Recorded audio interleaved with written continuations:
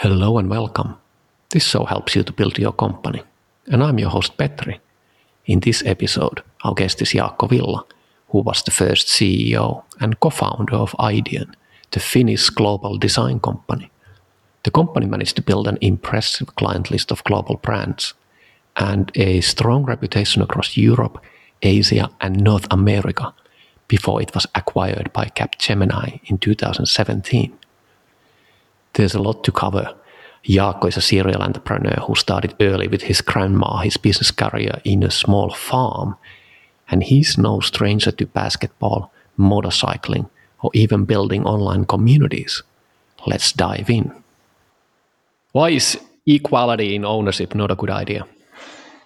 Well, if you have equal ownership, everything goes into trash from so many different perspectives. One of the examples is that if you have the general meeting, you have the board of directors, the management team, and the operational team present at the same time. It's if not fully impossible, it's nearly impossible to have anything that is under argumentation to be decided and then moved forward. The roles, everything, it's very difficult to manage the company. Sounds like you have some personal experience. Can you elaborate?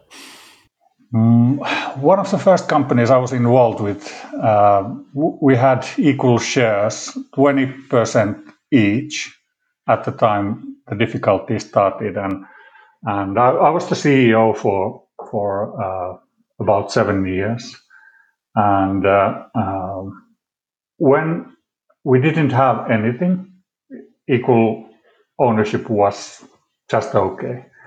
But when we had the business booming or growing steadily, sometimes faster, sometimes a little bit slower, difficulty started. And one of the reasons was that as a CEO, I wanted to do some things according to the strategy that we had decided. And I called, I called the management team together, and then we decided to do something. But if in the management team, there were opposing opinions or opinions from the owners that they didn't want to do according to what I had decided as a CEO or what we thought was the best from the strategical perspective, they could do it. There were no tools, nothing to guide them or direct them or order them to follow up what has happened with the decisions that we made in the management team meeting.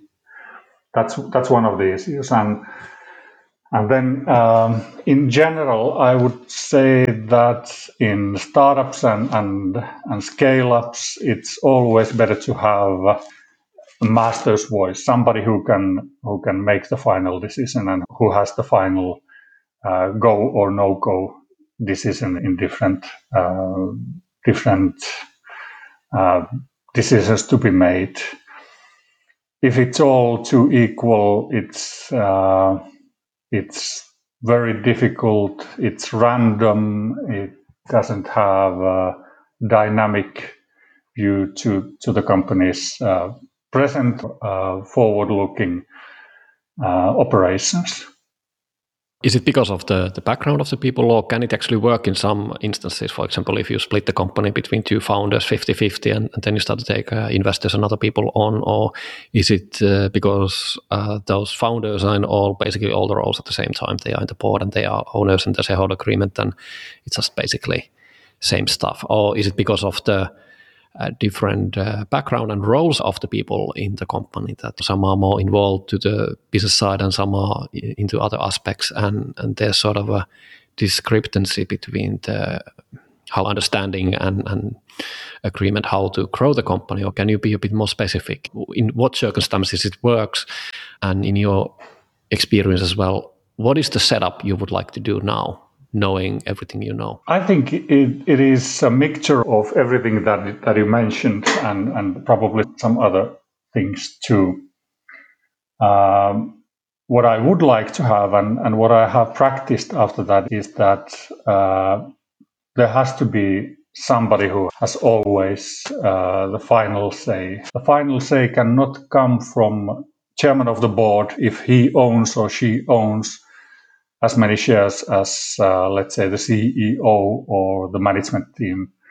And sort of organizing the operational structure in a company is very, very difficult if you have several owners who own the same amount of shares, and to you face to face they say that okay, let's do this, but they know that they have always the opportunity to do something else if they want. Did something happen? Because I feel there's more to the story. Can you maybe walk us through a bit of how do you get started with the company? You were there 7 years as a CEO and building the company and making it international, and you managed to put a impressive list of clients, global big companies, and I'm sure there's a lot of stories you could tell us, and probably also something then some turmoil as well. Yes, definitely. We started the company 99 with the name Suomen Oh Yeah, or we were 4 very novice, how would I say, youngsters without true professions. I was the only one who had already quit the university and had my master thesis done, and I was actually working just the previous 2 years in the Theatre Academy of Finland, the higher education center there. And then one of the 3 other guys called me and asked me to join a meeting in Jyväskylä, the Athens of Finland, to talk about an idea. And they had this how would I say, intriguing and fascinating idea to build a company called Suomen Oh Yeah and start doing educational training, mostly in the Ostrobothnian area of Finland, for the municipalities and local entrepreneurs. And I thought that, hey, this is a crazy enough idea for me to join, because I have always thought that if there's only one thing that you can fully rely on, it is yourself. And with that type of a company, I thought that, we definitely can do something, and it might be fun. And I had been doing training and education in the Theatre Academy, and I knew how to do it, and so I joined them. And actually, in the beginning, in the very first months, we didn't have equal ownership in the company. I had, if I remember, I had 14% or something, and then we started doing the training programs in Ostrobothnia, and we were sort of happy with that, because we gained some customers and we gained better revenues than we thought in the first place. And we decided that we will change the ownership so that every one of us 4 guys had the same amount, 25%, and that's what we did. And soon after, let's say it was 1 year after the founding of the company, one of the founders, one of the co-founders, called Mikko-Pekka, he came with a train from Tampere to Helsinki, and I was waiting for him in the railway station, Helsinki railway station, and he literally had shivering hands and shivering voice. He came to me and said that I had this excellent discussion with a guy I met in a train, and he's from Nokia. He's an executive from Nokia, and we had this fruitful discussion, and he said that maybe in the future we could do something together. And I said to him that to Mikko-Pekka that now call him immediately and try to arrange a meeting, and it was less than a month when we started doing project work for Nokia, and maybe at the end of the first project, maybe 3 months or so, Nokia told us that, hey guys, you have excellent approach in your work, and what you are actually doing is usability testing and usability work. And we didn't even know such a term existed at the time. They asked us to do some research with some users and give them prototypes of new digital mobile services, and that is what we did. And because of our education as teachers, we our approach to the users already at that time was full, and we wanted to understand why they behave, where they come like they do, where do they come from, what are the internal motivations, what they like about what they would like to see in the new prototype service, and we decided to report that to Nokia, and they thought that this is a new approach. It's interesting, it's fruitful. Nowadays, you might call that approach service design or participatory design. There are many names with that nowadays. 20-something years ago, there was no domain for that and no terminology, and we didn't know exactly what we were doing, but it was beneficial for them. Our business started to move from educational training with Suomen Oye for the Ostrobotnian entrepreneurs towards commercial design projects with Nokia, and soon after other customers in the booming digital wave that we had 20 years ago. We were pretty lucky with the timing. It was 2000. It was booming, and you probably went together with Nokia with the internationalization. Yes, we did. Yes. One of the learnings that I have is that timing is everything. It means everything.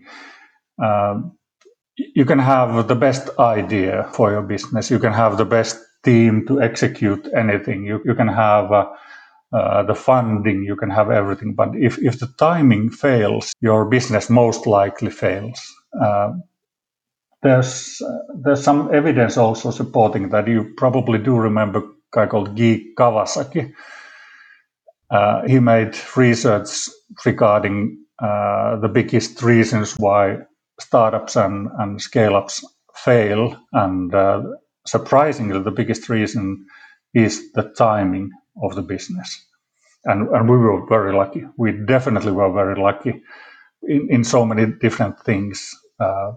Just let's say the not only timing wise, but also that Mikko-Pekka was in the train. I started talking, sat opposite to a person who was interesting and open to discuss with 23, 24-year young entrepreneurs, and then we decided to take an advantage of that discussion, and our first projects were successful, and yes, we were very lucky. Also after that, we went with Nokia to Singapore 2000, and I might remember this wrong, but I believe it was 2003 or 4. Soon after that, to China in Shanghai 2004 or 5, and then to London, and then we had 2006 when I was still the CEO.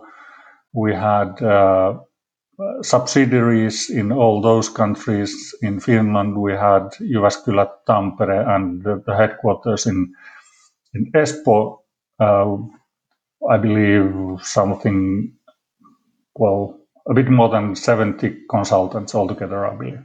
And the biggest one reason is the timing and sort of the how would I say, the willingness to utilize the opportunities that come close to you. But it sounds like that your ownership structure didn't prevent you do those things. In the beginning, definitely no. When we didn't have anything to share, everyone was together, everyone was united and unified in so many different ways. That's euphoric, it's ecstatic. You see an opportunity, you run towards it, you manage to solve problems and challenges, you can accomplish huge things together with your key team. That was wonderful. Then when you have a little slower growth period and the plans that you have made for fast growth don't really happen as they are supposed to, or you have a lot to share in your company. Let's say you have you can share out some dividends, you can decide what you want to do with your budget, you can have real strategy that is not only reactive, you can predict things and you can decide where you put your focus into. That's when the voices that have been passive during the fast growth because you had so many things to do, or they had been passive because there was nothing to share among the group, then those voices become much louder. When you have more volumes, you can decide where to focus, what are the actions that you will do. I believe it was 2004 or something, we made a very small acquisition of a small design company, and the other owner of the design company became the fifth equal owner of Ideon. It was no OIE anymore at that time. It was called Ideon. Can you explain the name? Yeah, there's a story also behind that, why we changed it. I don't doubt that. I'm more curious about the story, how it came up in the first place. Do you mean Suomen OIE? Yes, indeed. First, I need to say that how do you call them? They were, I believe there was Yahoo already existing at that time, but there was Yippee was the Finnish another one. Yeah, but Yippee came after us. But soon Yippee and Yahoo and can't remember the other ones who had funny names like that. They didn't give us good karma, if you want to say that. Also, we had some projects in the Midlands of Northern America, and the way how they pronounced OIE was very close to Ouija, the Spiritism board. And we thought that maybe this is not the best idea to have a company called OIE from the credibility perspective or from internationalization perspective or from any other perspectives that we could imagine and were discussing about. And it was Risto who then came up with a new name called Ideon, and we decided to go with that, and it was much better. It was easier to understand, it was easier to pronounce, it was shorter than Suomen OIE, and yeah, that's the story behind that. OIE, I don't know where it came from in the first place. Maybe it was just something that somebody said in the first meeting that we should have this new company. Oh yeah, and maybe that was the name. Don't remember. And then you make it national, calling it Finnish OJ Suomen? Yeah, we had, because the trade register, they didn't accept only OJ as our name. There had to be something else for it to pass the register process. And then we decided that, okay, it's not only OJ, which doesn't actually mean anything. It had to be something else, Suomen OJ. Before we went to that name issue, did you take any external capital, or did you grow with the cash flow? Only with the cash flow. Only with the cash flow, or using other words, money from the customers. We were very cheap in everything that we purchased and everything that we did. We flew where we needed to fly at the times with the most cheap tickets possible. We accommodated ourselves in the most cheap motels or hotels possible. Even in the US, I remember that some of the motels I stayed in there were meant for the truckers. I wouldn't go there alone nowadays, by myself or especially with my family. It was only with the customers' money, and as I said, as long as we didn't have a lot to share, we invested everything. Every single euro we received from the customer, we invested it into growth and building the business. And there was the timing again, because there was so many customers, so many projects, so much to gain, both domestically in Finland and internationally, that it was sort of easy decision to invest into growth. But then there was some downturn, and that's when the struggling of the strategical decisions and doing things together started. And this is moving to something else already, but I guess it's okay in this type of free discussion. Absolutely. I hired COO, Chief Operating Officer, early 2006, after having discussions with this man maybe half a year already before he joined idea. And the main idea was that this man, maybe 5 years older than the rest of us, who had been lawyer, who had been taking care of the financials in many companies, who had been responsible for the human resources, and all the bureaucracy that I didn't enjoy that much at the time.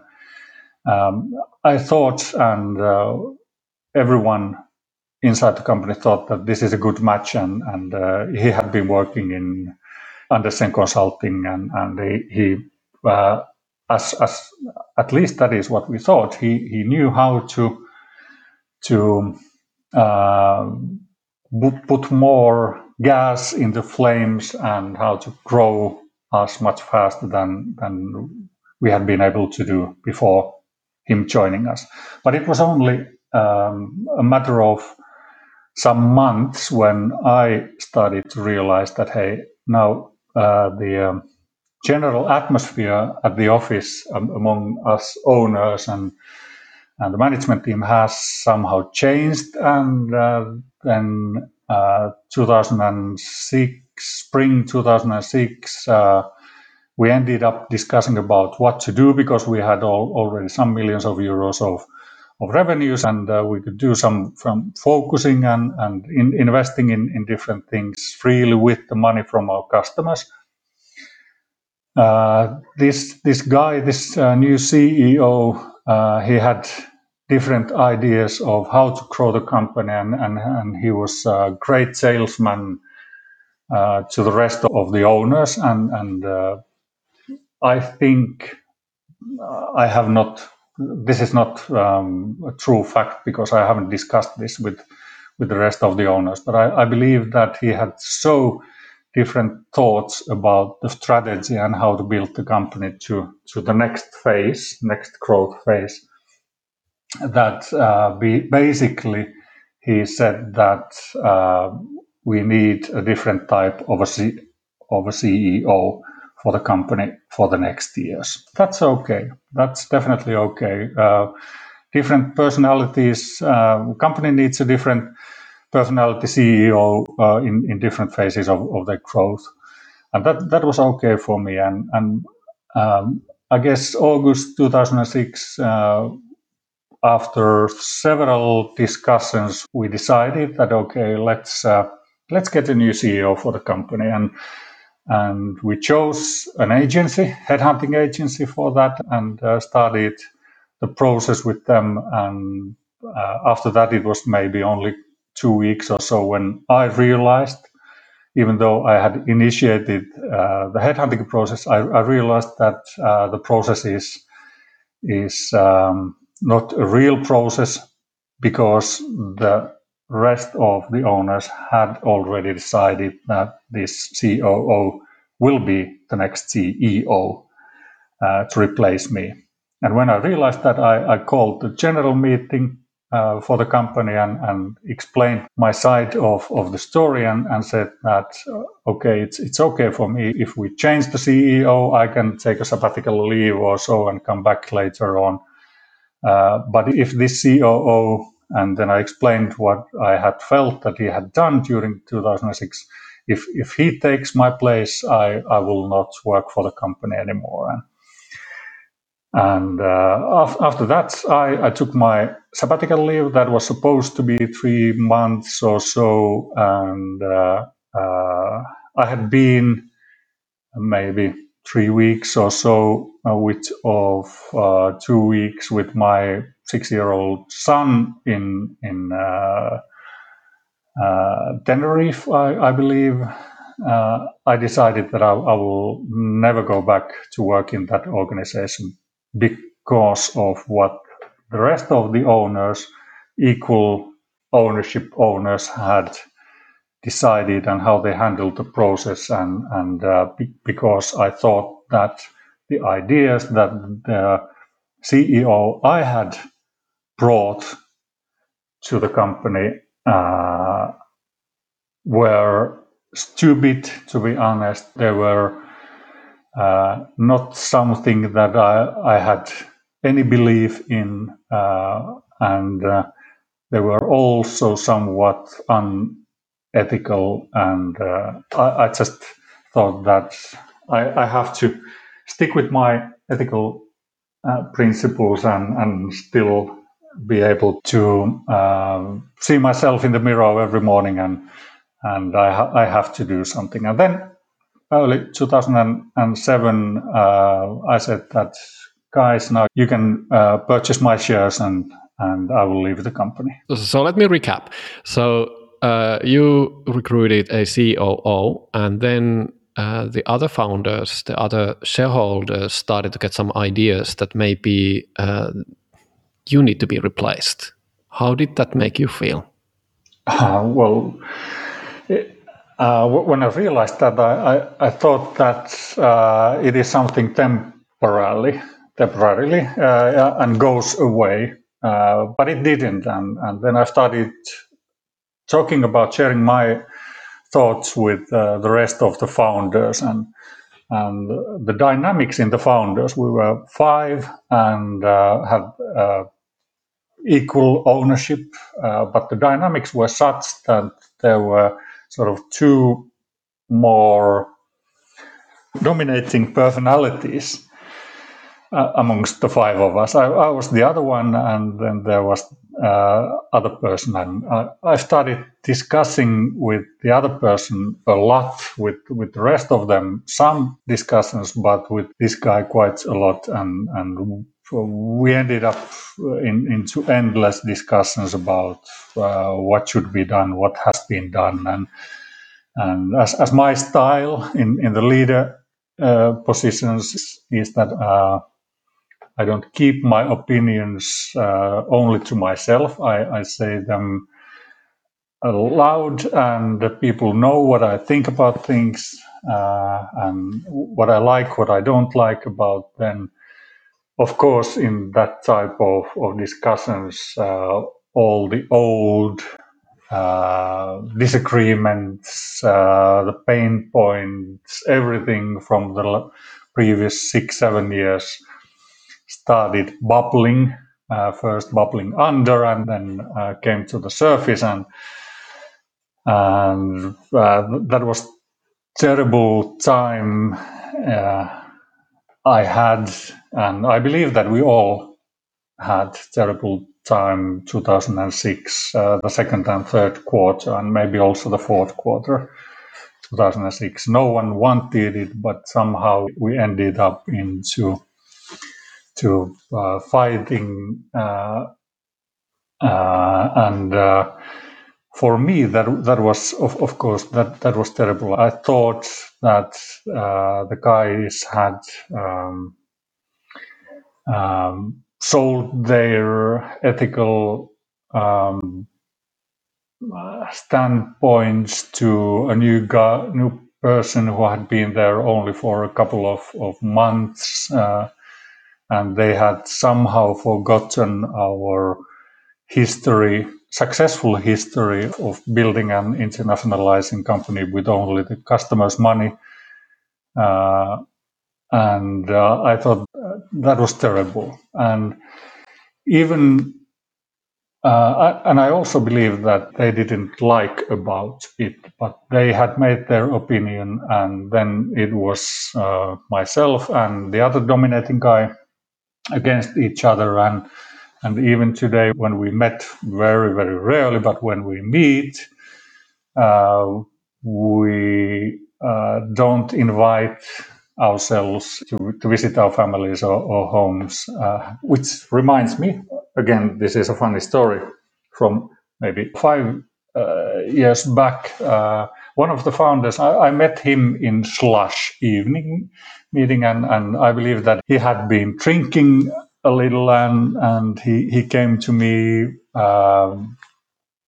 and hugged. We hugged, and we were happily discussing about how life is great, and it is a pity that we haven't met with our families for so many years, and we should do that. And why don't we invite you to our house, and great to establish the relationship again, and everything. And I thought, okay, this is nice. Now we can fix all the broken relations.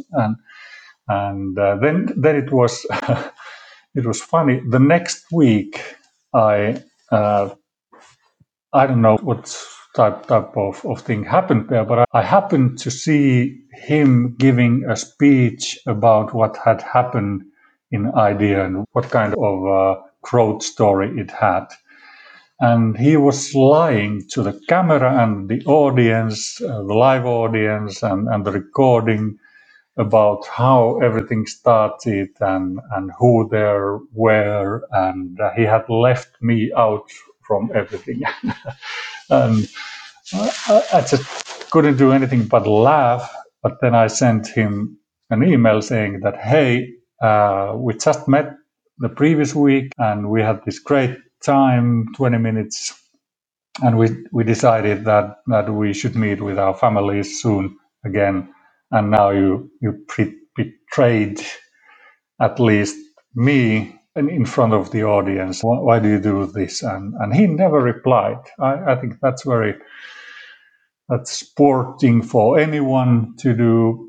It's not a very courageous thing to do, and I can't see why. But I've also noticed that in quite many stories that have been given about how IDEON started, what has happened, and how the success story really built itself, so to speak. They have systematically left me out. I don't care about it anymore, but I feel a little sorry for them, for us, for Original, and then the fifth equal owner who were such a unified core team doing everything together, and then something happened, and then one of them, which happened to be me, but I'm afraid it could have been anyone else, then the person is non-existent also from the past times. But I think the story is so good that if they decided, they would have made a good story of it. We had early CEO who was able to grow the company up to that point. Then we hired a COO, which didn't work so well. They had to actually fire the new CEO almost, about a year after they had hired him first, because his ideas were terrible. They didn't work well at all. But then with the last funding the company had, one of the original founders went to United States and started business there, and then it really boomed everything, and the rest is history. I think it would have been a good story written like that or spoke out like that. Was there anything, obviously you've been thinking this quite a lot, I would imagine, was there any sort of warning signs? So if there's someone in the audience who's thinking that, okay, hey, I'm the CEO, I've been here like 5 years, 6 years, and is there something I should be worried about? Yes, a good question. This is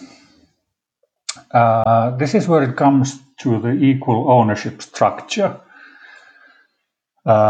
These type of things cannot happen easily if there is one person, no matter who, if there's one person who has the final say into everything.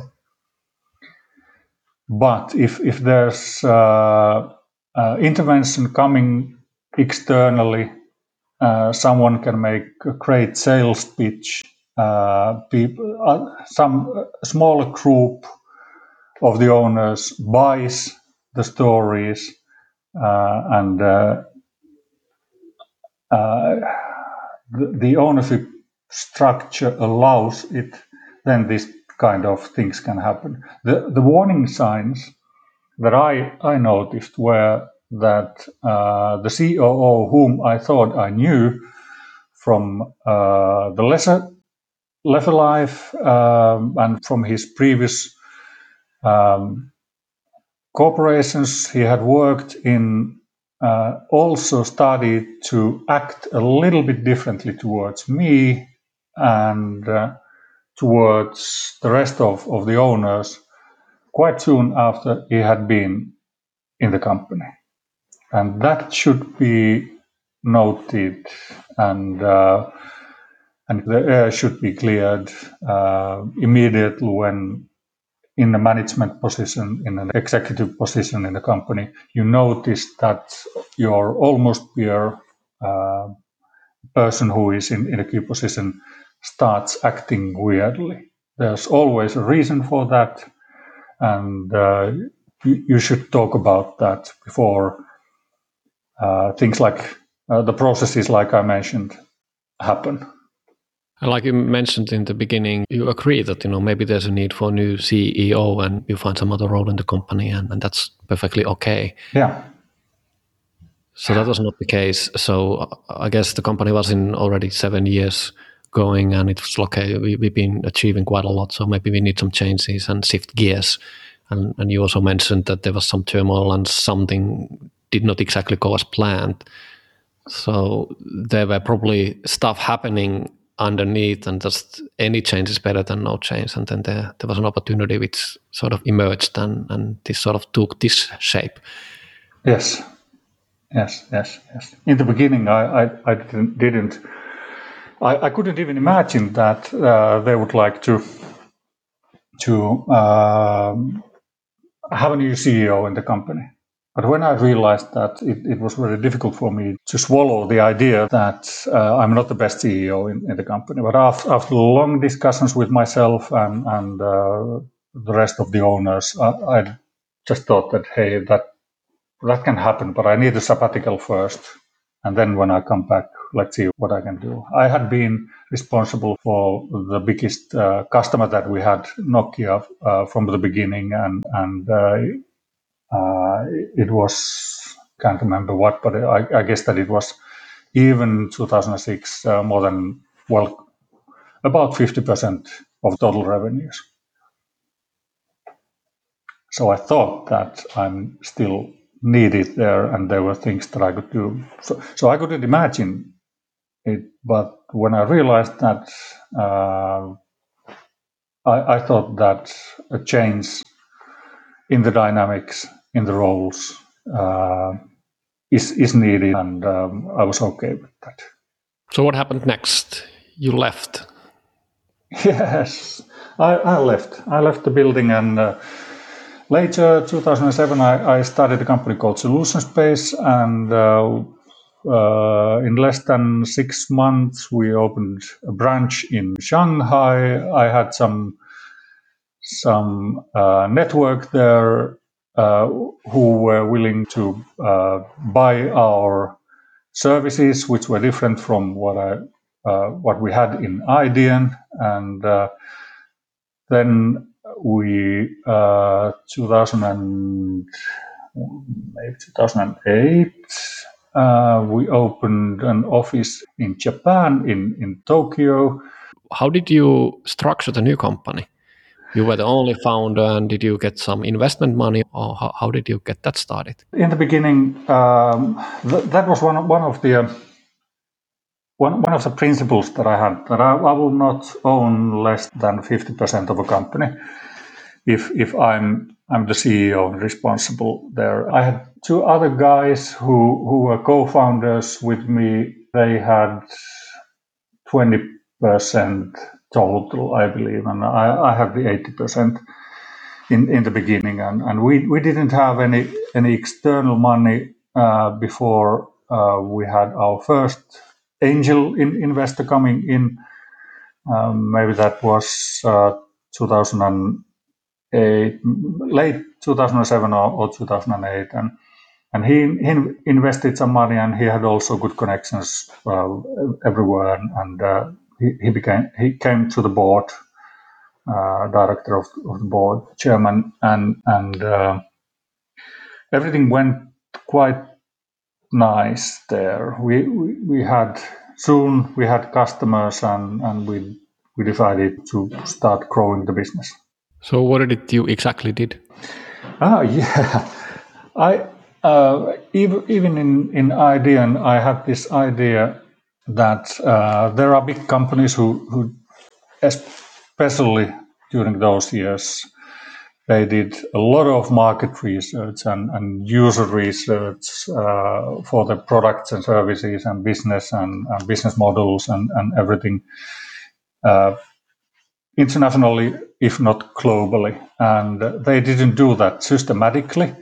They had consultants traveling from one location to the next location, doing the interviews, the studies there, and then after that to third, fourth, and fifth location, maybe, before they had gathered all the data from the markets and interviewed all the users they wanted. And after those 2, 3, 4 weeks, they came back, started doing the research report, and maybe 2 months after starting the project, the customer had the report and suggestions and everything. And I thought that could be done differently.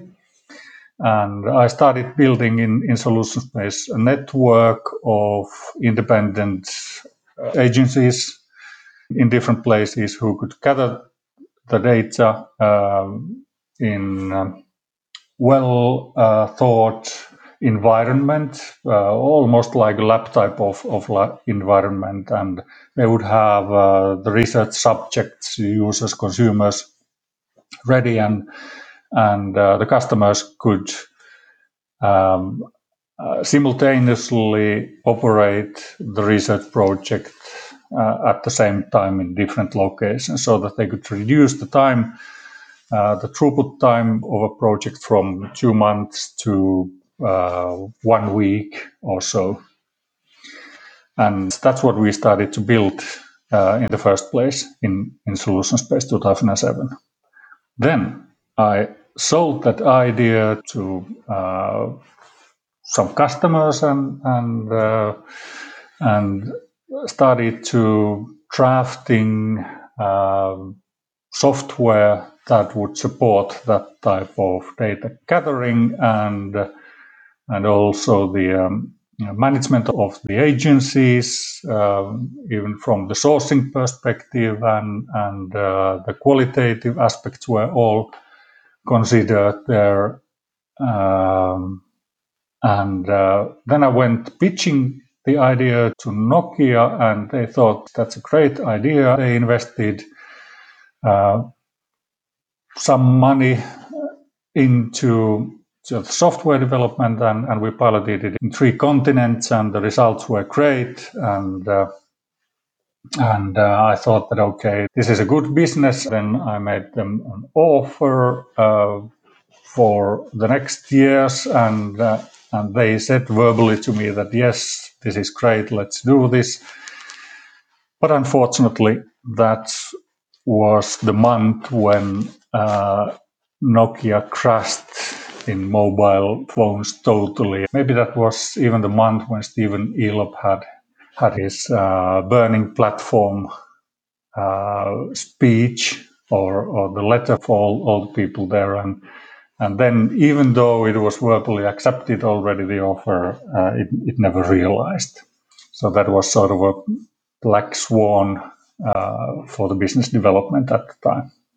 So did you pivot the business or fold it, or what happened? Yes, I pivoted it after that. First, actually, after realizing that this will not happen with Nokia, I went to all the big mobile phone manufacturers, and I visited them and said that, hey, we have this ready-made software for you for this purpose, and it has this type of data gathering methodology as part of it, implemented it so that you can just take it in use, and you will reduce the amount of time spent in this and this much, and the amount of money with the sourcing elements it had, and everything. And they said that, hey, this is a great idea, but we don't follow the same methodology. And they never accepted it, to my disappointment. That is, by the way, one of the learnings that you have asked previously. Do not never trust one single company as your customer too much. Have always backup plans and have something else boiling, or sell it to other companies, other customers at the same time. Because if that one company fails for some reason, external reason, like in that case, Victoros, Nokia mobile phone manufacturing globally crashed, then your business is just part of the damages, collateral damages, if you want. Recently, when COVID hit, you were also doing a bit of a transformation, and not pivot, but transformation from direct sales to online sales. Can you walk us through how did that go, and was there something for other people to learn? Yes. To start with, that is, by the way, the same original company that was doing the software for Nokia. I pivoted it after the Nokia crash, and we started doing online communities. It was easy to sort of pivot the business into online communities, because maybe 50% of what we had there in the software were usable for this different purpose. The online communities, where you can ask different stakeholders to join a community, and there you can do innovation or testing or marketing, insight gathering projects together with them, with full interaction methods, and you can analyze everything. We pivoted it into that direction, and we had to We had to rewrite a lot of the code, of course. But then we had quite good business starting about a year ago, early 2020, and we had many big, good companies who were already had or were about to start online communities with our SaaS software. But then the COVID happened, and it became evident that the few big companies that I had been able to make the relationship with the direct sales type of methodology were not enough. Some of them passed the opportunity to start working with us, even though they had already said that yes, let's do this. But when the COVID hit, it hit also the big companies, and they didn't want to start anything new there. So after analyzing what had happened and what COVID or the pandemic does for the sales and for the company, I decided that now we need to change our sales model in full. And we went from direct sales, which had been enough, into digital sales. And I thought that, okay, it's easy, it's simple, let's start doing the sales with more volumes. But of course, the devil lies in the details, and it was not that simple and easy. And we had to change everything. As an example, in direct sales, what you need to do is that you need to take care of your customers in sort of old-fashioned way, just making sure that everything is right and they know everything that they need, and they can do with your services everything that they want to do, and oversee that the chemistry is okay. But in the digital sales, when the volumes are higher, and even if they are not higher, you need to take care of the processes, the digital processes that the customers are utilizing.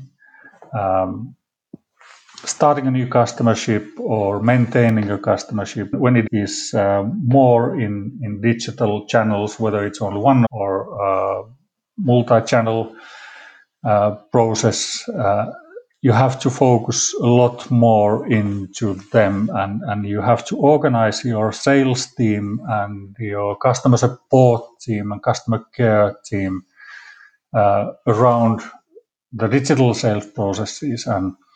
And for me, who had been doing direct sales for the last 20 years, it was surprisingly different from what I had experienced and what I knew well, to go towards the digital sales.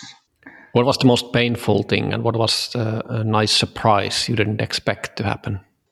I think the most painful thing that there was is changing the culture from the direct sales and only a few customers, taking care of a few customers, knowing them well, and their account managers or whatever they have there in the team. Changing that culture towards higher volumes, towards digital processes, and then managing the digital processes. But there, the biggest nice surprise that I think came from that is the metrics. You can measure almost everything there, every action that you do in your sales team, every transaction the customer has with your software. You can even develop different automatic processes. If a customer does something in their software, you can start a process, say that automatic process that takes care of that. asking what they could do better, or taking care that they can solve whatever they had been doing there. So the most painful, in summary, is taking care of the people, the change, the culture, and the most nice surprise is how measurable everything in the digital world is. Before we went on live, we also discussed about this, and you mentioned that it's simple, but it's not really actually simple. So can you remind me and tell the audience what was the simple part and what was the complex part? Well, the simple part was to announce that now we go from direct sales to more digital sales mode. But the difficulties became there when we had to decide about the details, how to organize everything, how to manage the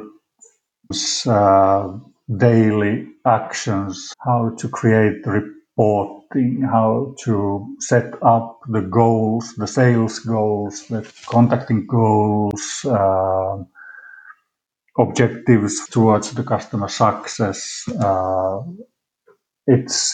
think it's always about that. You can conceptually you can announce things easily, but when it comes to the detail, even with this at least conceptually simple thing going from direct sales towards the digital sales, the amount of details is surprisingly big, and you have to do things systematically. We started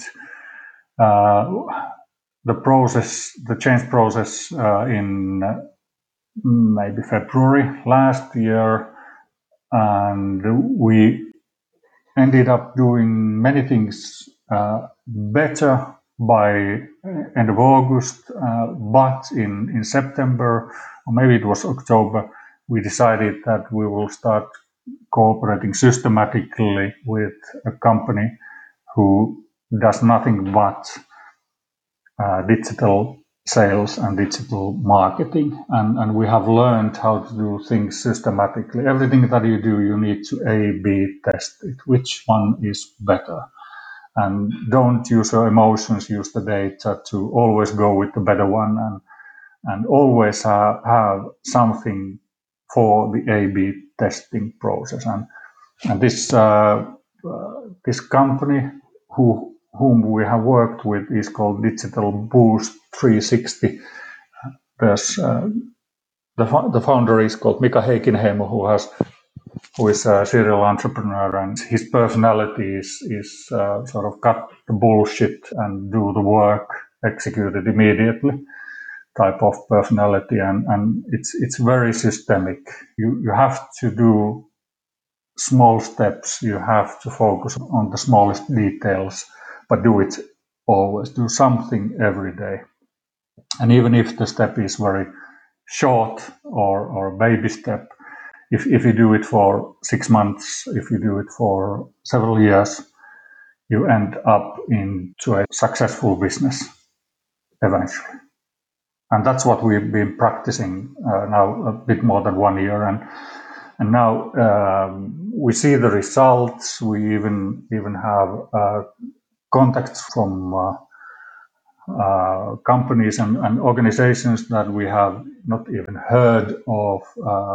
People read our newsletters quite much. They go into our recently renewed website and they read the blogs. They do things there that we hope them to do. They even reserve time from my or our salesperson's calendars to get a demo, and the volumes are slowly, from my opinion, but they are getting higher every month, and I believe it is only because now we're doing things systematically. We focus on the details, and we try to improve our digital sales methodology every day and every week. What happens when we can fly again and travel and do basically, say, direct sales? Do you change anything? That's a good question. I don't like to say that I will return back to direct sales or I will not do direct sales at all. I think that we will focus a lot on the digital sales and do it even better every week. Also in the future, we can most likely, if everything goes fine, we can start doing digital sales elsewhere from Finland, maybe end of this year or so, in 6 months or so, if everything goes fine. And my understanding is that it will not happen with the direct sales anymore. There will be, of course, there will be a need to meet people face to face in some occasions, but I don't yet know how I will structure the digital sales in the future for the international business. But I guess that it will be with the digital sales methodology that we now have, and the scaling, the volumes, even nowadays you can focus on some certain areas with your digital marketing efforts and sales efforts, and I believe that's definitely the only way, almost the only way to go for us in the future. How do you see the role of communities in business nowadays? Is it a competitive advantage? I was just reading David Spink's new book called The Business of Belonging, which just came out a few weeks ago. And he talks about how to build businesses or how to build communities. And he sees a lot of similarities between them, that you have to treat your community as a business in a sense that it needs to be self-sustaining in order to thrive. You need resources and dedication. It's more like a startup when you're starting it. Similarity, a company when you start it, it's like a community. You have a mission, you have a purpose, and then you're rallying people around you, and then you start to build from there. And obviously need resources as well. It's not that much different, but when you already have a big company or you're already having ongoing business, you can still have a lot of these things and involve people. So what are your thoughts on this matter? Utilizing online communities in the Finnish business climate is very poor. There are not many companies who have done it successfully and who know what to do with it. I would say that almost the only companies who do it well in Finland are some of the big consumer companies who just have so huge volumes that if they decide to start a community, there's always some 10 or 20% of their consumer customers who will join it, and of that amount, there's maybe 10 or 15% who are active there, and it is self-sustainable, as you mentioned. To build successful community, you need to act as a startup. It is definitely like that, but that is not the only perspective in the online communities. You might have an online community for, let's say, research and development purposes. And it is more like you tell about your new features and your new products, and people give their feedback, and you could do some testing, and you could do some development, and even some product innovation with your crowd or with your community. You could have more sales and marketing oriented online community where people get to see your latest fancy tingle-tangles, and maybe if they take part in that type of online community, they receive something as incentives to be sort of the first to purchase them. If you want to do it well, you need to. That's, by the way, something that we have built into our community methodology. You need to have the purpose and the mission. You need to know what you want to do with your online community, and then you need to organize your ideas, the themes in the community accordingly, and you need to have there people who in the beginning who create the content that is needed and who create the first probes and interactivity for the smaller group that's definitely in the beginning you have there in the community. And you need to have someone who is overseeing the online community from, let's say, startup entrepreneurs' perspective, trying to understand where are the trends, where are the most active discussions, how could I utilize them, where are the next opportunities, where I can go to, and how I can build on something that has been brought up by a community member, and how I can grab the idea and just utilize that for the purpose that I have and the mission that I have in the community. That's probably one of the biggest reasons why many online communities fail. They don't realize that they need to do their homework, so to speak, or the business plan for the online community in the beginning when they started. You also been founding another company just recently, and you say that you paid a lot of attention to the values that is based on the proper values. Can you elaborate what you meant by that? I had to go back to the design industry. I'm fascinated by the design industry. I'm not a designer myself, but I value great design and the designers and great products and designs who work for me and they look nice and they are easy to use and so forth. I had been in different industries for almost 10 years. Then I had an opportunity to start a new business with actually a friend of mine who was one of my first customers in Nokia about 20 years ago. In his personal life, he had an opportunity to do something new and he wanted to do something new. And then we ended up discussing about the new idea of ethically sustainable design company business model, and after some sessions we decided to found one by ourselves, and there are some principles that we would like to follow in this Alpha Design Partners company, and one of them is that we should never do anything that is not good for us and for the customer.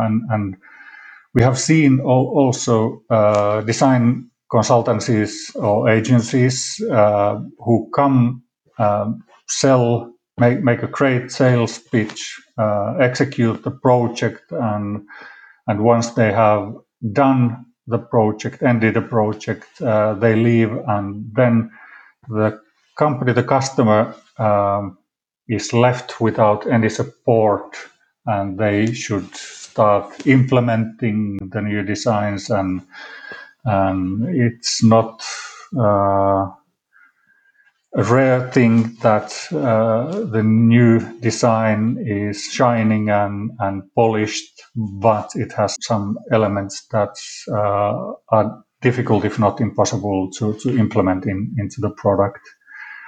That's one of the things. And then from the consultancy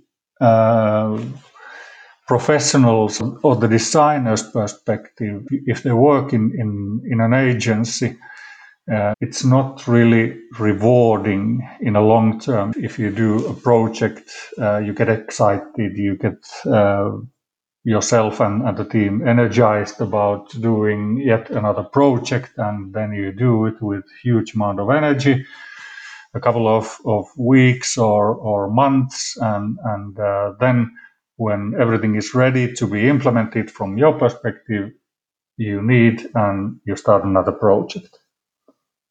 And we decided to change that structure a bit, and it has worked well.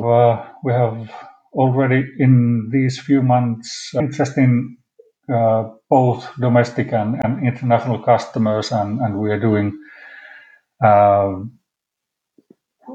not only the fine-tuning of visible user interface elements or the pixels perfect stuff, but we are also doing some more little bit more deep changes for our customers, maybe the service structure or the product structure, and we are helping them to do transformation towards more modern style of design operations and design teams management. It's very interesting. I believe that the learnings I took from IDEON at the time, the experiences coming from solution space in Asia, we did also some design related stuff there. Then building my own software company business, they all somehow come together in this new Alpha Design Partners venture that we have. So it's interesting. It's really interesting. What is your favorite word? I guess that I have mentioned it many times here. It's probably for sure. What is your least favorite word? I don't like world class. I don't like that at all. I think it doesn't mean anything. World class doesn't mean anything, and for different reason, I don't like word honestly. Those are probably the two least favorite words. What turns you on creatively, spiritually, or emotionally? What turns me on? I think that the moments and eras of creating something new that solves a big problem that relates to many people. What turns you off? That's easy. It's twofold. The other one is the proofless negativism, and the other one is backstabbing. What is your favorite curse word? There are many. There are many. I'm heavy user of curse words. I use them in different occasions, in different tones. But I guess that some should I have only one? Yeah, pick your most favorite one. I guess that I use perkele a lot. Can you tell what it means for the English-speaking audience? It's the devil. What sound or noise do you love? At least something that I have now wanted to hear more is the team sports, indoor team sports noise. And the other one that I like more and more is the silence. What sound or noise do you hate? Speed camera flash. It doesn't probably make any sound into the car, but it is something that I hate as a concept, and it's terrible. What profession other than your own would you like to attempt? I've always enjoyed writing, and I've always enjoyed traveling and getting to know new people and new cultures. So I would say that it would be some type of nomad journalist. I don't know if there's a profession for that. What profession would you not like to do? A politician. Definitely not a politician. I've seen and I know some politicians and political organizations, and that is a game I would not like to be involved with. Probably if you listen to this interview from the beginning, you understand the reasons. If you could be a co-founder of any startup in any era, which one would you choose? That's not an easy answer. That's definitely not an easy one to answer.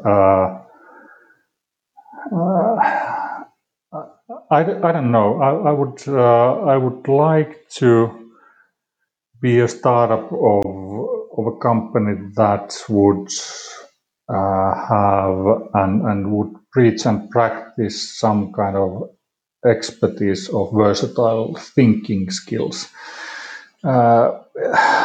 It would probably go somewhere. An easy answer would be a religion, but I'm not a religious person, and I don't like them so much. So I wouldn't say a church, but something that would help people in developing their thinking skills. Any final words for the audience? I think that being an entrepreneur is one of the best things a person can do. At least